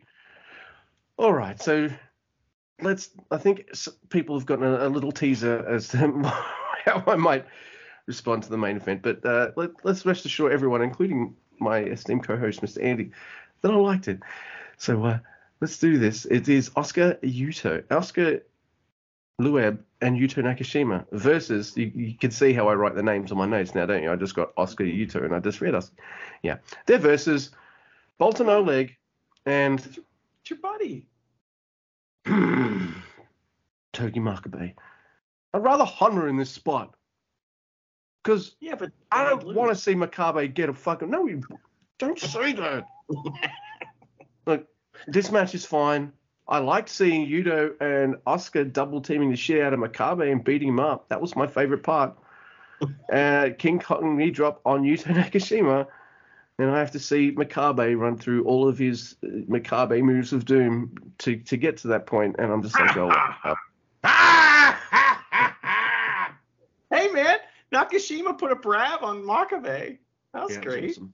That was great. The young lions hit each other really hard. That was fun. So next, Luke, we get a singles match. It's not a special singles match, according to New Japan. It's just a singles match. So it's Ryo Aiwa versus a 100 proof Clark Connors. He does cocaine. And Connors, he does a great job getting in the buttholes of all the fans. It's hilarious. He pisses everybody off, just walks up to a little girl and is like, fuck you. It's hilarious. So they get behind Iwa big time, the fans. And this is when we start to realize this crowd is fucking insane. They are, oh my God. We say that a lot, but holy shit, this crowd, especially in the main event, oh my God. Anyway, Ryo Iwa, he gets a hope spot here with a dropkick. He gets more with a shoulder tackle and a weird-looking gut-wrench suplex with a bridge that's maybe, I don't know about that move, but there's a spear and, Ryo Iwa gets a roll-up, but another spear, thrill of the hunt for 2. And Connors gets a chair and just kills Ryo Iwa after the match. Oh, thrill of the hunt for the win. And Connors gets a chair, kills Ryo Iwa after the match, and Gato walks over to commentary and just yells at Kevin Kelly, I fucking hate you. made me laugh pretty hard. That was great. And so next we have A match I really like because I really like Kosei Fujita, Robbie Eagles, and Rush. Yo's in this match too. Oh. Robbie fan starts crowd chants. Hey, Robbie fan's back. It's back. Damn straight. There's a light fist bump there by Eagles and Rush. Hey, how's it going? How's it going? Light fist bump. Even though, like, hey, didn't you just leave my faction? Yep. Light fist bump. Double Did kip you just up. join this faction? Yep. They do some fast moving spots. There's a double kip up, which I really like. I like this match a lot. I thought it was kind of awesome. And Fujita looks awesome here. And like, how good is Team MDK for Kosei? I did not mean that for Fujita. I got but Charity's making like me a coffee. TM Dickhead. That's what it sounded like you said. Yeah. So Which, I'm sorry for that. fair enough. Zack Sabre Jr. is the leader. They should be TMD Dickhead. Or TM That's right. Dickhead. I like that. But if they were trying something by putting a young lion in a faction, I would say this experiment is working, and maybe consider doing that with Iwa at some point. Oh, he's joining Hontai. We both know it. But he might already be in there. But I just feel like it's working for him. He's picking up stuff off Robbie Eagles. He's picking up stuff, of course, of Zack Sabre Jr. And I feel like they're pretty good teachers for him. Robbie Eagles teaches. Zack Sabre Jr. is Zack Sabre Jr. So I just feel like, oh man, does he love his young lion spot right now? Like, he must love it. This match also makes me need Robbie Eagles versus Lio Rush because we didn't get that this tournament because, no previews and they were in different blocks. So give me that match, New Japan Pro Wrestling. I need it. Hell, do me an even better solid and have it down here for the next Tamashi. That'd be... Thank you very much. So I really enjoyed this match. There's a final hour on Kosei Fujita, though. And, by the way, I do like that Fujita got a pin on Lio Rush and Yo had to break it up. So before that was pretty cool. So Fujita looking really good here. I'm loving it. Oh, and Robbie Eagles and Lio Rush are awesome. Yeah, they are. I did have a note here that Robbie tried the Daniel Johns special in this match. Hey, Silverchair, I know what you're doing. All right. Woohoo. Where you go, fat Dude, boy? if you grew up in the 90s in Australia, you were into Silverchair. Like, if you were one of the Dude, they're grunge kids. awesome. Like, They're all, yeah. Frog Stomp, man. That's good shit. Anyways. But next, Luke, we have a 10-man tag match. It is the Jet Setters and 3 Dads Gym with 10 versus United Empire, which is Great O'Khan, TJP, Akira, Dan Maloney, and Hanare. So Hanare's, still considering whether he's going to let me know about the T-cell thing here. So Great O'Khan and Yuji Nagata start the match, and Yuji Nagata's got the fucking belt, and his gear's a little fancier now that he's a title, Triple Crown holder. It's awesome. And he's super over. It's fantastic. So Kevin Knight and Akira get in. They do their cool junior shit and catch 2-2 double team Kevin. And we get take picture, which we haven't seen in a while, which is great. So Kevin Kelly mentions that Abe Lincoln was the first NWA champion, but fails to mention that he invented the chokeslam and that Mary Todd was his valet. So I tell him that. And then he says something about it on commentary, but doesn't say who that was me. He's already said your name enough. Actually, fuck that. Oh, man. I got to hear Chris Sampson's name every day. 30 times, yeah. You can't say Drusifer twice. You can't. Actually, this is from the Never Open count. So he can't say Never Open podcast more than once. So, that's disgusting. I was lewd and lascivious behavior from Kevin Kelly, but the whole joke about Abe Lincoln being the first NWA champion is really funny, and Mary Todd being his valet is also very funny. Anyway, so Face Wash gets a huge crowd reaction, and the crowd goes insane. And then Dan Maloney does something amazing. He does wrist tape face scrapes, which are just that is just tremendous heel shit. I love that so much. So Mr. Goddamn Bread gets in and he's like, I'm gonna get my shit in, and he does it all. He's like, I'm coming for you, bastard. He gets the big elbow. It's awesome. And him and Dan Maloney get in a chop battle, and it's fantastic. I love it. TJP and Kushida get in, and they do their tremendous juniors wrestling hip toss arm bar from Kushida. It's awesome. And Kevin Knight's in to help. There's a tornado DDT from TJP. Tenzan and Henare get in, though, and they do some good old-fashioned heavyweight pro wrestling. Gotta love that. Great-O-Khan gets booed for breaking up the Anaconda Vice. It's just funny as hell. So the juniors all hit a bunch of dives. Rampage tackle, but Yuji Nagata breaks up the pin. Then Henare and Great-O-Khan work together since they're trying to get in that tag match. Streets of Rage on Tenzan, and Henare makes the fucking rules, so he gets the pin. Kevin Knight says they'll think about giving Ketch-2 a rematch at Dominion, even though they have 2 losses now to them in tags. So, yeah, and they're lucky they're only having a match with one tag team and not like every other tag team in the fucking division. So, like, shut up, Kevin Knight and and Kushida. I think the 4 dudes have great chemistry, by the way. Kevin Knight, Kushida, Ketch-2. So I'm glad they're doing this again, I have to admit. By the way, are we getting Jeff Cobb 2 at the Dominions? I don't know. Jeff Cobb, ZSJ2, is that happening there still? I don't know. We will later, scheduling note here, later in the week, we will have a Dominion preview, Never Realm style episode coming out. But we got too much to talk about today to go through everything that's happening at Dominion. Thanks for reminding me about that, Mr. Guy. So, yes, now we have, look, I usually don't take notes of this, but I kind of had to for some of this tonight. So we got Yano and Bishamon versus Show, Evil, and Yujiro. I did actually tweet one of these nights that I'm not taking notes for this, Mr. Guy. And someone on the tweet immediately responded, House of Torture match? And I'm like, that's not quite why I'm pissed off. I'm not pissed off that House of Torture are out. I'm pissed off that they only ever fight fucking Chaos. But yes, this happens again. But look, there's some things that bear mentioning, even though it is a standard Yano Bishamon House of Torture match. And that is like, hey, Henare, Great-O-Khan ringside to watch this match. So House of Torture are just like, wait, unknown variables that we can use to kind of make distractions and cause chaos or cause mayhem in this match. Yeah, cause chaos. Yeah. We're gonna do it. So House of Torture uses fucking the Empire Boys so they can win by DQ. I thought that was really fun. So the match is how you expect it, but that extra little finish is nice. Henare and Great-O-Khan challenge at the end of the match, and Bishamon accept. I'm glad somebody has to accept their title challenge, even though nobody has the titles. But that's okay. I want this 3-way. I'm glad some Empire Boys are still in it. As much as I love Aussie Open, and I feel like we both do, I'm kind of glad that I'm glad that if we're not getting them, I'm glad we're seeing Great-O-Khan and Henare get that spot. So hell yeah, because I like those boys. So yes, please.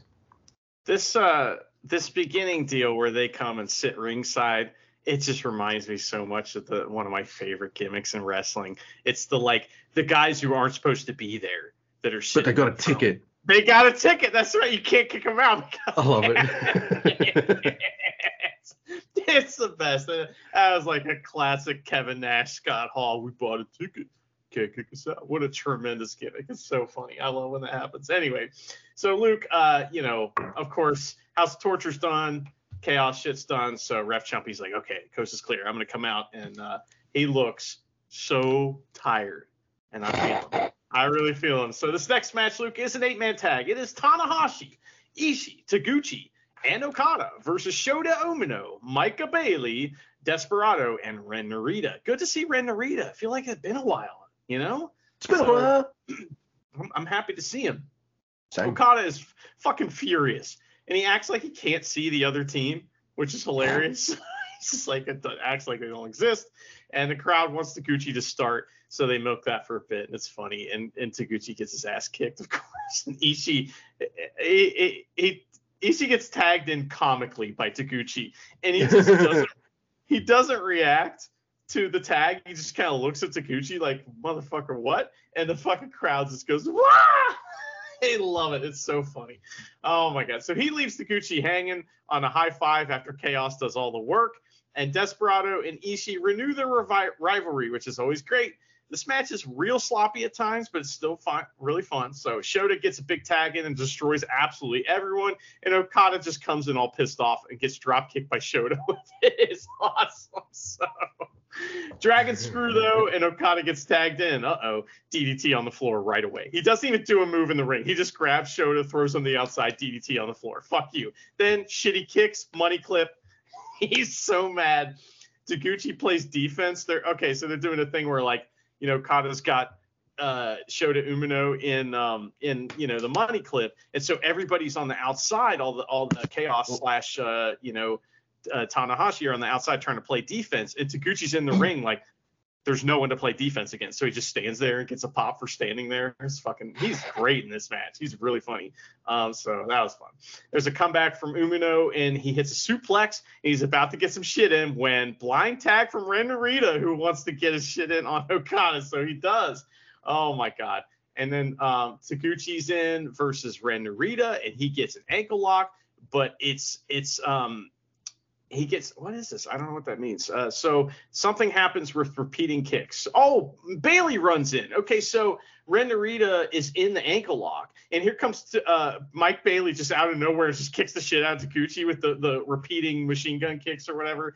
So Tanahashi feeds in, and we get to see those two go at it again, which Mike Bailey and Tanahashi, who have wrestled before.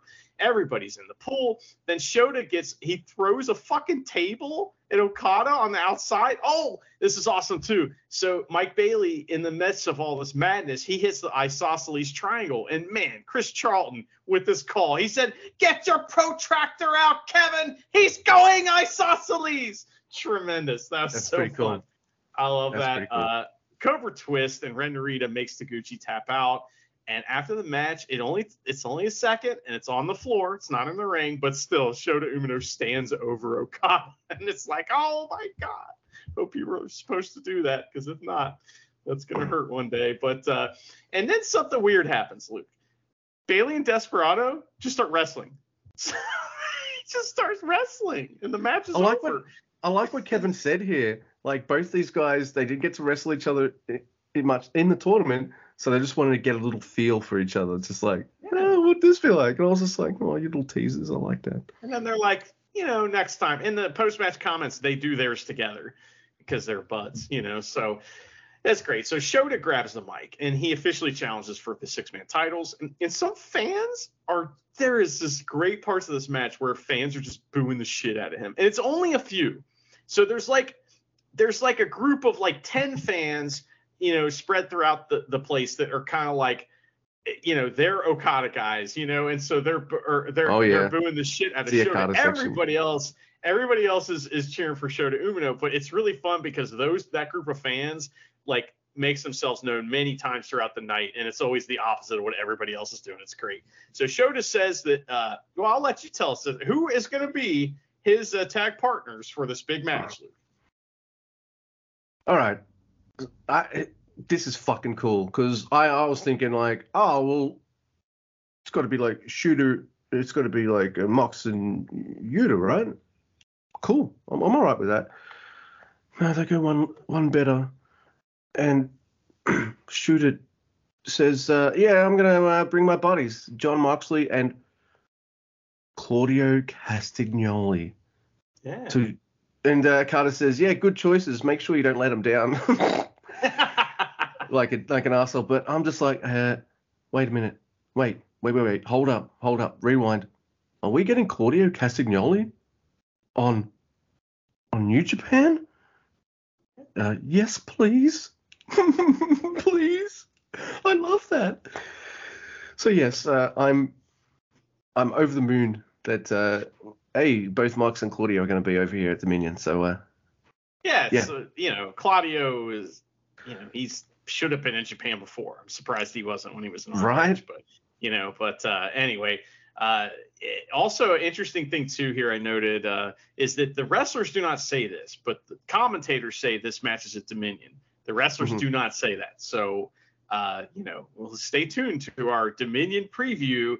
We're Drunk as Fuck episode later in the week where we talk about that. So, absolutely. And that's my cue because I have the next match. Well, I'm glad I get to cover one of these because it's still might be my favorite feud going in wrestling. And it's Bushi, Tetsuya Naito, Hiromu Takahashi, and Shingo Takagi. Or is it Takagi Shingo? Oh, fuck. Every time. Versus Doki, Taichi, Yoshinobu Kanemaru, and Sanada. All right. I love these. Taichi. Let's go Taichi. Let's go Taichi. That's right. Look, these matches are always amazing, but one little aspect that gives them this extra bit of like awesomeness for me is and I feel like it's always going to be there. It's never going to be a major feud, but it's always going to be this mini feud in the background where these two like are just going to fight, and one of them's always going to get his ass kicked, but it's good. It's Doki and Naito. I love this stuff. Yeah. Naito will bump for him. Why wouldn't he? Like, he's going to kick his ass and pin him easily anyway. Like, but I love that he does that. Probably doesn't have to. He could easily Okada Doki if he wanted to, Mr. Naito, and be a total douchebag. But I love it because he's into it. Doki's into it. I'm into it. It's fucking great. I just these little things that they and it's something awesome for Doki. How many juniors have like these little fights with the seniors? I know there's Despy and Ishii, but as soon as I said that, I was like, oh yeah, Despy and Ishii. Well, Hiromu's had them too, so. Yeah, that's true. But Hiromu has awesome feuds with pretty much like everyone. He's got like a rogues gallery like Batman or Spider-Man or something. That's pretty impressive. But yeah, I guess this is the opposite of the previous night where it's the Just Five guys getting the win because hey, you haven't seen the champs for a while.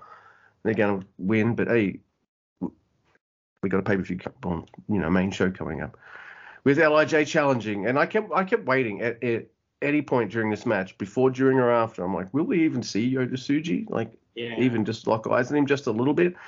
Oh no, they're saving this man, and they're saving him for Dominion. So we're either in for.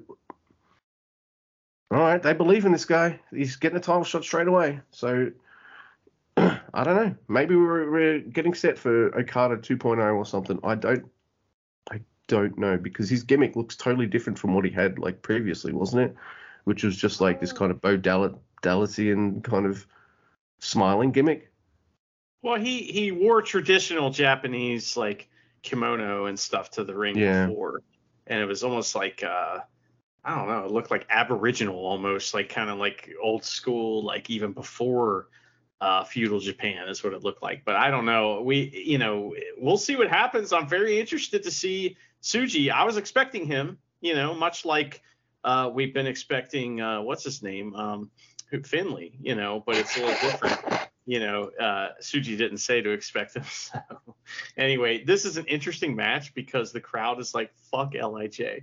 So they're like, right, let's go Taichi. They love Just Five Guys. And like, LIJ rarely gets cheered in this match, except like Shingo gets cheered because it's Shingo. But other than that, everybody else is there just like, fuck these guys. It's great. I thought that was so funny. And they're kind of like, oh, when Doki gets pinned. And I thought it was interesting too, because Taichi and Sanada stay ringside, right?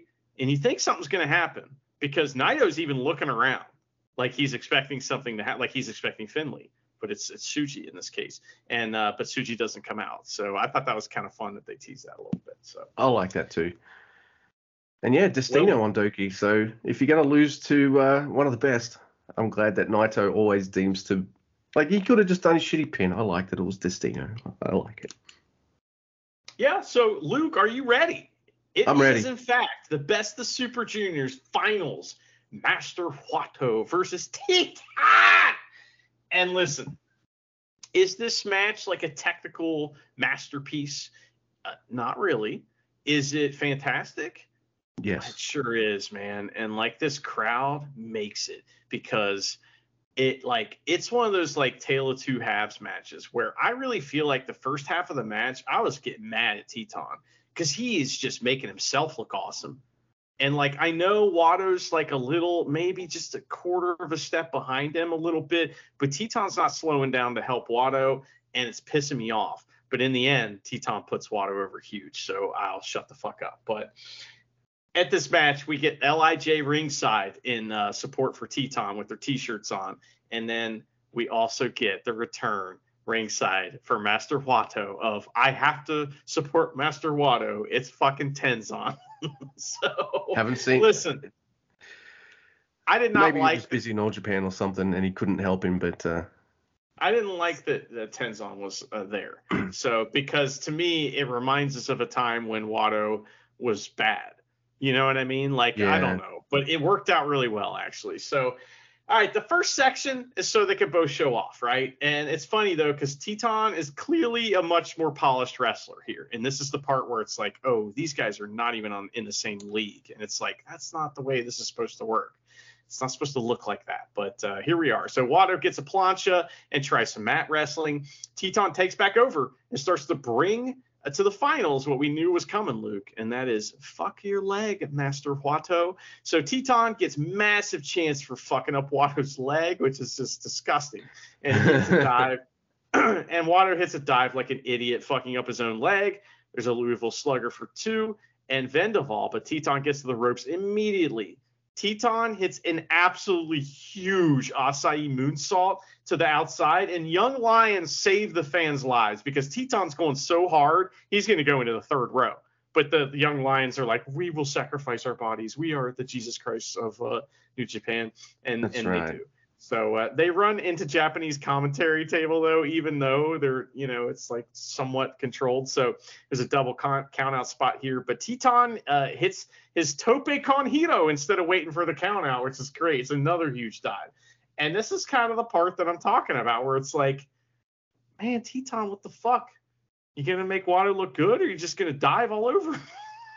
So we get a 2 count from Teton back in the ring, and then we get some really good New Japan main event reversal stuff where they're both trying to get their finish on and stuff, and it's great. And Teton wins this exchange with an enziguri for a double down. There's a Bouye spot here, and the crowd chants along. And man, I don't know that I've heard a crowd chant along like they did here, where they do the whoo, whoo, whoo, with each hit. It's fucking great, man. And they're just getting started, this crowd. They are tremendous. They're like the third man in the ring, fourth man in the ring. Sorry, Red Shoes. He goes to the apron, Teton does, and he sets up for that springboard double stomp, like on the and he hits it, but Wato's back for a 2 count. All right, or he hits it to Wato's back, for a 2 count. It looks very ouchy.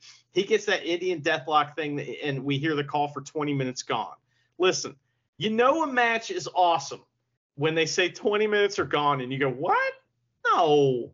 And that's what happened to me. I was like, there's no fucking way 20 minutes. And that blew me away. I couldn't believe it. So, and here we are. And also a lot, almost all of the Best of Super Juniors matches will be 15 minutes or less, usually around 12. So here we are. We're 20 minutes in. Teton goes for the Muda Lock, which has been unstoppable in this tournament once he gets it on. So the crowd is losing their mind, and he gets it in, but he gets it on right as Wato gets to the ropes. So it's the opposite of what happened to Desperado. Wato was just a split second faster than Desperado. Desperado had to let go of Teton's hands to let him put the hold on so he could get to the ropes, but he couldn't get to the ropes in time. So here, Wato's a little bit faster. He actually gets to the ropes. Fucking, oh my God, that was a tremendous spot. I love that. So absolutely. Then this is great. So Bouye chance, like I said, there's a DDT, but no, it's Rosita Mente. And from Wato for 2, he thinks about it and puts on Vendaval, which is kind of dumb because he's like, what should I do here? Oh, shit, that's the next spot. And then this evolves, though, into more reversals, and then Teton gets that fucking insane DDT for a huge crowd reaction. He does the botched drive-by clothesline, and he goes to the apron and sets up for his springboard double stomp, and this is where he hits it to Wato's back. I got a little goof there, and he puts on the Indian Deathlock as we hear the call for 20 minutes. Sorry, I read the same thing twice. But anyway, okay. Teton goes for the Muda Lock there. That's where I was talking about. Where he gets the awesome rope break I was talking about earlier. And Wato uses the momentum off the ropes, like as they're running the ropes, to get enough power to hit the high ankle German. But Teton kicks out, and you're like, fuck. That was a really smart part of this match, because I thought, even though I was like 99% sure Wato was going to win this, when no one is kicked out of that German suplex, right? So Teton kicking out of it is kind of like, oh, fuck. And then Teton is like, Ishimori, what's up? And fucking hits a spinning boner lock into a pin, which is wild for 2. And then Teton blasts Watto with kicks and gets to the top rope for a very, very ouchy looking double stomp. But Watto kicks out. And that's when I was like, yes, okay, he's going to win. I was full on fan of this match, man. I was like totally Master Watto. I'm behind him. You know, there's roll up counters and huge kicks from both guys. And Watto gets one, hits the high angle German, picks fucking Teton right back up for a super Recitamente. Master Watto is the winner of Best of Super Juniors 30. Fuck you, Teton. And man, I tell me what you think of this, Luke, and then I want to tell you what happened after the match. So, all right.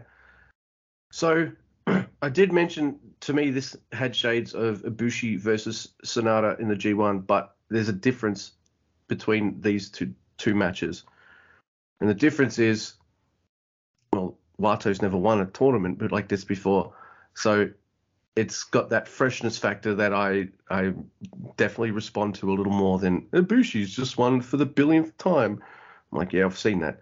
So in that respect, I like it. I'm really happy for Watto. Like, I'm ecstatically happy for him. Like, especially since you and I, on the lead up to Wrestle Kingdom, were really impressed and really into what Watto was doing, only to be unceremoniously pinned by the person he's going to be wrestling at Dominion. So I guess they've always had this kind of planned in the future. Hey, we got to make Watto look awesome. And Gato's like, yeah, but let's make him look like shit first, then build him up. And I guess it's worked, because he gets pinned at Wrestle Kingdom, wins the Best of the Super Juniors, and now here he is at Dominion with a title shot against Hiromu. I thought this match was awesome. There's only one nitpick for me. You had that 1% kind of like, oh, maybe T10 will win. I kind of didn't. I always knew it was Watto. And I guess that should bother me more, just as much as it did in other tournaments, but it doesn't, because I wanted them to do something with Watto, and this is awesome. And he's just won the tournament. Now he's going to Dominion. So I'm going to shut the fuck up and stop complaining, because the end result is I get what I want. And this fucking tournament was absolutely amazing. It's grueling and exhausting, especially for you, and especially for the boys and everyone involved on that side of it. But fuck, I've got shitty, whiny nitpicks. But at the end of the day, this tournament was first class and amazing, and we got a fresh winner. And Wato's been winning with like a move that I love as well, high angle German. Yeah. It was a cool spot to see. It was a good, this is a big match, so you got to have big match kickouts as well. So yeah, it's he's got Recitamente and Recitamente 2. I like that. So yeah, he's got the moveset. He's put it all together. He gets his ass kicked a lot, then kind of turns it around. Yeah. I think that part of my job on this podcast is to report what happens and tell you, how I feel about it, but also to make you feel like shit about your opinion. So I think I've accomplished that goal. So well, I feel like my take isn't as hot as like the Sonata Ibushi match. Like, I don't know. I feel like this one's at least a little better. I like it. So, it's like you arguing with me because I gave something a 7 out of 10 and you gave it a 10 out of 10. Like, get out of here. But yes. Yes. After the match, Watto is super awkward, and it's great. It's classic Watto, man. And he poses with these two people, and I'm pretty sure they are the folks that wrote "Shake the Soul." So that's pretty cool. And there's these big Teton chants as he leaves the arena, selling all the way to the back loop. Respect for that. Oh, yeah. And Watto calls out Hiromu Takahashi, and they both are like, well, I'm going to win. Congratulations to Master Watto. Now, do they go that extra step and have Watto win the title? Yeah, I think so, man. I think that's the way to do it. But at the same time, if he doesn't, I'm not going to be mad. No, I'm not going to. I'll be expecting that, so just like David Finlay. See, that's the interesting thing. Like, I see this title match. I'm like, yeah, they did a whole bunch of this stuff to build Wato up, but that doesn't mean he's winning that gold. And they could just keep going with the safe bet that it is Hiromu, and that's fine. He does put the butts in the chairs. There's no denying that. But they've gone in different directions with so many titles and avenues of New Japan that I feel like they need to do that with the junior division too. And I don't just mean winning a tournament. Like, let's have a new champ, first-time champ at that. I think that the reason why Hiromu is so over is not only because he's tremendous, but because he's had the opportunities. You know what I mean? Yes. Those two things have to meet each other. If you don't have the opportunities, then you'll never get over. If you no matter how great you are. So I think that this is just an opportunity for Wato to maybe get over. And so here we are. And man, that crowd was behind Wato. And Wato's Dominion is actually in Wato's hometown. Osaka Joe Hall, I guess is near where he grew up. So, I think they're going to be a pro Wato crowd, although I think Osaka loves LIJ too. So we'll see. That's going to be a lot of fun. Luke, I told you. Yeah. So if Wato wins the title, does he call himself the Grand Master? Well, no, he's still on his way. We'll see. Okay, cool.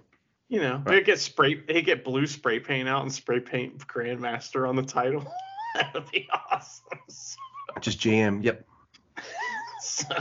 Well, Luke, I told you that crowd was insane. And not only did we know that, but we actually got an email from someone who was in the crowd, Andrew Price, who is always tweeting along with us during shows. So we have an email from him called Best of Super Juniors Experience and Thoughts. And it reads, "Hi, Never Open Podcast, folks." Hey, Andrew. Nice name, by the way. That's a good one. First of all, I like the name Price. First of all, thank you, fucking asshole. First of all, thank you for the opportunity to tell you about my night, as it was one of the best experiences I've had ever, he says. Holy shit. Now, he's attended G1 block final nights in 2019, but this time, 4 years later, was a bit more special. He had arena level seats, so he was able to see the action closely and feel the energy from the crowd, and it never stopped all night. The highlight before the show was Ishii helping at catch table, KETCH table. So he had to get his new shirt. Oh, he must have ketchup on it or something. Maybe he got ketchup on it and he shook. Oh, I don't understand this. But anyway, he gets a new shirt and he shook Ishii's hand. So he was buzzing. So somehow he met Ishii. I'm not sure exactly how. But anyway, we have match thoughts here.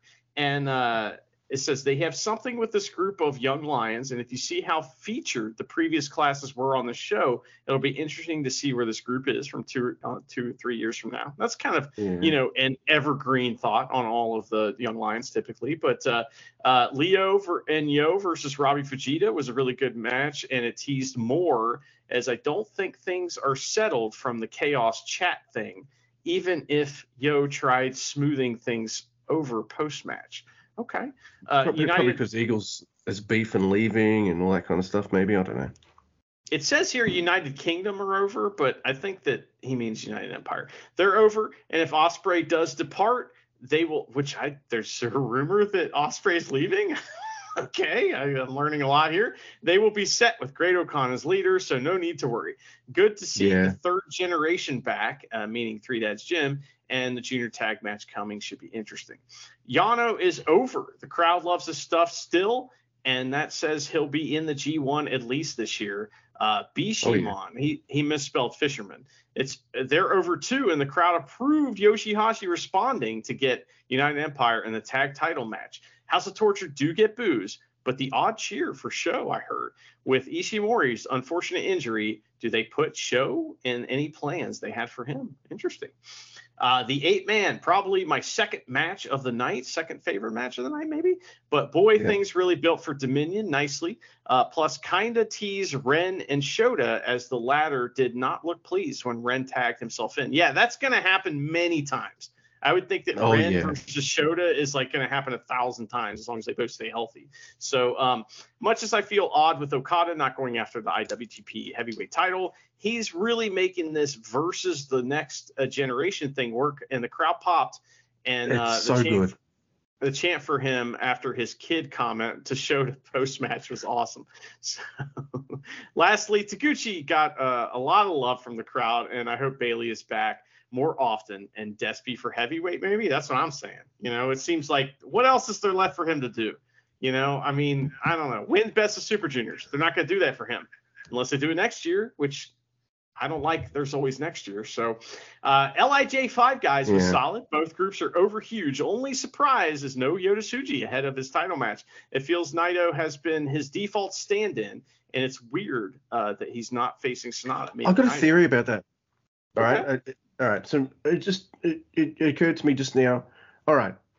So before Sonata did all his turns and all that kind of stuff, one thing no one had really planned for or counted, because during the previews he did typical LIJ Sonata moves. So when he pulled out this fucking new move, like, no one saw that coming or anything like that. So Naito's probably being like, oh, you're going to play that game? You're not even going to see a challenger until the day. Fuck you. Definitely. So, yeah. That's a 100% an LIJ fuck you move, right? Plus, they're kind of heel now, right? So that's stealing from the crowd too. So, which is awesome. I love that. So here we are. He's talking about the finals. The final, wow. Teton, I'd say, had more support this time around. The section I was in, he says this felt like him arriving on the big stage. The guy showed he belongs. The crowd ate. The near falls, they really did. He's right about that, man. As for Watto, for me, it was like seeing the kid you watch grow up become what you hoped he would be when he left on excursion. And ever since being given that opportunity to be in Wrestle Kingdom 4-Way, he stepped up to where he can beat Hiromu and be champ. Heck of a match of the year candidate. Ooh. And he said yes, and capped off a tournament that exceeded my expectations. Luke, match of the year candidate. There's a few in this whole tournament. Not gonna lie.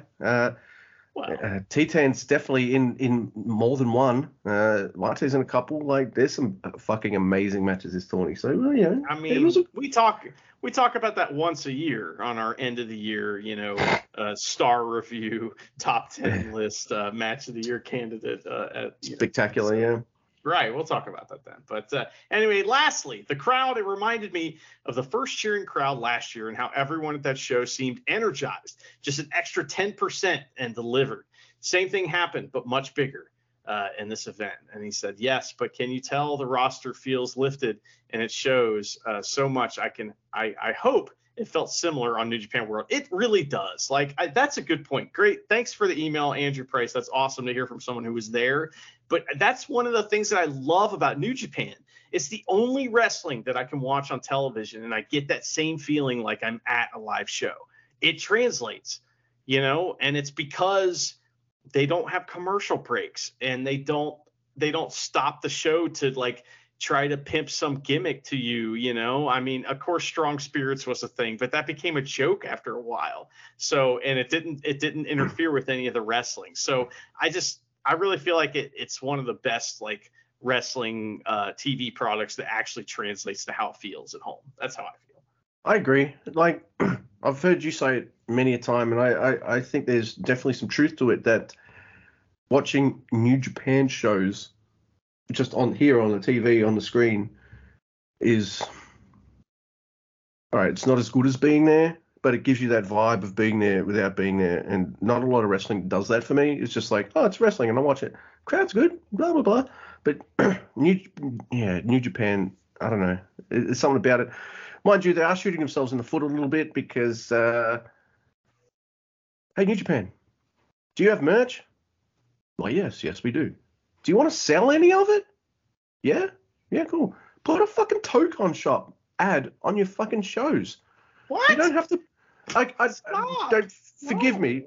Wait. Right, there's no disinfectant breaks or anything like that. No room for ads. You don't have to put it during the show.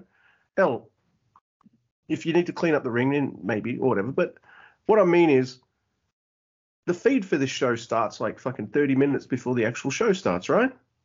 And it's just, and look, New Japan, that song is great, but I'm sick of knock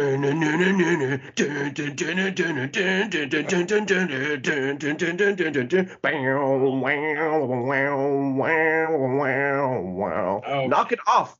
Put some ads on.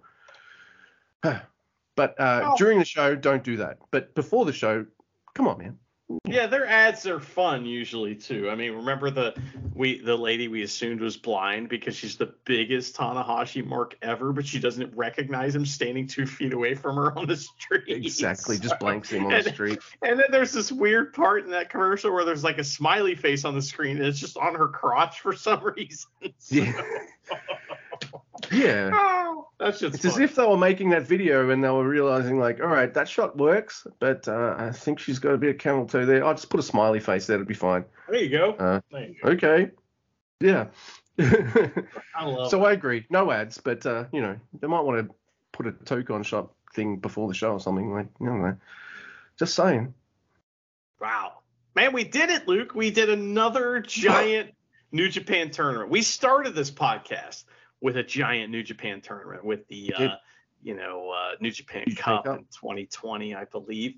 And here we are 3 years later. We're still doing it. It's always good. It's a sense of accomplishment, and I enjoy covering tournaments with you, my friend, and I'm glad we got to do it again. I enjoy it too. This one, I feel like, has that extra stank of catharsis, just that little more. Probably because, rather than be a month-long tournament, it was a 2-week-long tournament. So it was all kind of smushed together. There was like 2, maybe 3 preview tags the whole time. So the boys worked hard. It showed. It was awesome. If the last 2 nights, there was a couple little things where Doki was late for a dive or Kevin Knight tagged someone in while they were both in the ring. I don't give a fuck, man. The boys are fucked. They need a break. They're not going to get a long break though because Dominion's on soon, but at least the heavies are here to kind of give the junior boys a bit of a rest. And hey heavies, I'd like to see you do some of this shit in 2 weeks. Huh? Oh, I hope not. I hope not. Come on, man. No. Let the G1 be a month. All right. Please. So when I saw Titan dive off the thing onto Despy, I was like, I loved that. Please never do that again, or don't do it too much. You know what I mean? I love that spot. Of course. He's Teton. Teton can do that all the time. He'll be fine. But in that same vein, I loved a 2-week round robin tournament with next to no previews. But Jesus Christ, New Japan, can you please never do that again? Yeah, fair enough. Yeah, especially they can't do that for the G1. People will die. Like wrestlers will die if they do that in the G1. So please don't do that. But one of the hardest tournaments for me that I've ever covered, and I think it's because, look, ADHD guy, I can chill out a bit for the start of shows because I'm like, all right, I don't need to do intensive notes. I can kind of ease in, and there's just tags and all that. Oh no, these are matches that Andy and I both had to do, like, because we don't know what matches we're going to cover until we record, really. It's just kind of arbitrary. But so we do notes for all these matches, and there were so many, and I was just like, I remember early on saying, like, I'm glad there's no preview tags, and then not long after that being like, can we please bring these back? Yes, I love previews. Please. I want Where's that. Hanma? I want Come that. on, I need Hanma. I need Hanma big time. Please, I'll even settle for a preview with Makabe on one side. Oh wow! Anything. Like, come on, because tremendous. Yeah, but in all the best ways possible, this was an exhaustingly fun, amazing tournament. I think I say this every time, but this might be the best tournament we've covered. And yeah, sure, I had little nitpicks, but I got what I wanted too. It's the first tournament in years that gave me something I was begging for. If you've listened to this show, or if you've just listened to me, and I know you and Charity have heard this way too much, but I want someone new to win the tournament. Someone did. Here they and are, man. It was the Blue Man. Fucking cool. Well, one thing you can count on New Japan always is high quality matches. That's just that's their bread and butter, man. And you know what else is high quality, Luke? Is that every year we do something special for the big tournaments. and that is they will have a theme song. And it's never as good as Max the Max, but, it's pretty good. And This is the second best theme tune they've had. I agree. It was pretty great. It's better than Sword of Glory for sure, although it does include the word glory while a guy is soaring through the air on the screen. But, this year, some folks wrote a song called Shake the Soul, and we will, end the show. And a few seconds later, you will hear our tribute to Shake the Soul. That's it. That's right. If you've heard us finish other tournaments before, you know what you're in for. But if you haven't, well, you'll hear soon enough. So, Mr. Guy, unless there is anything you would like to add. Oh, Blink-182 still trash.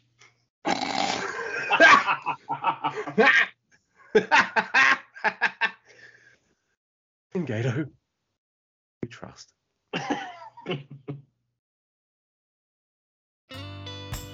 Won't be a loser. Don't want to give up. Dive into the white jungle. Super Junior Lions. Shake the soul. Shake the soul. Shake the soul. 1, 2, 3. Go away. 1, 2, 3. 1, 2, 3. Hey. 1, 2, 3. Fight spirit. Let's do it. Stuck in the corner. Don't want to give up. Dream tribe. Hey.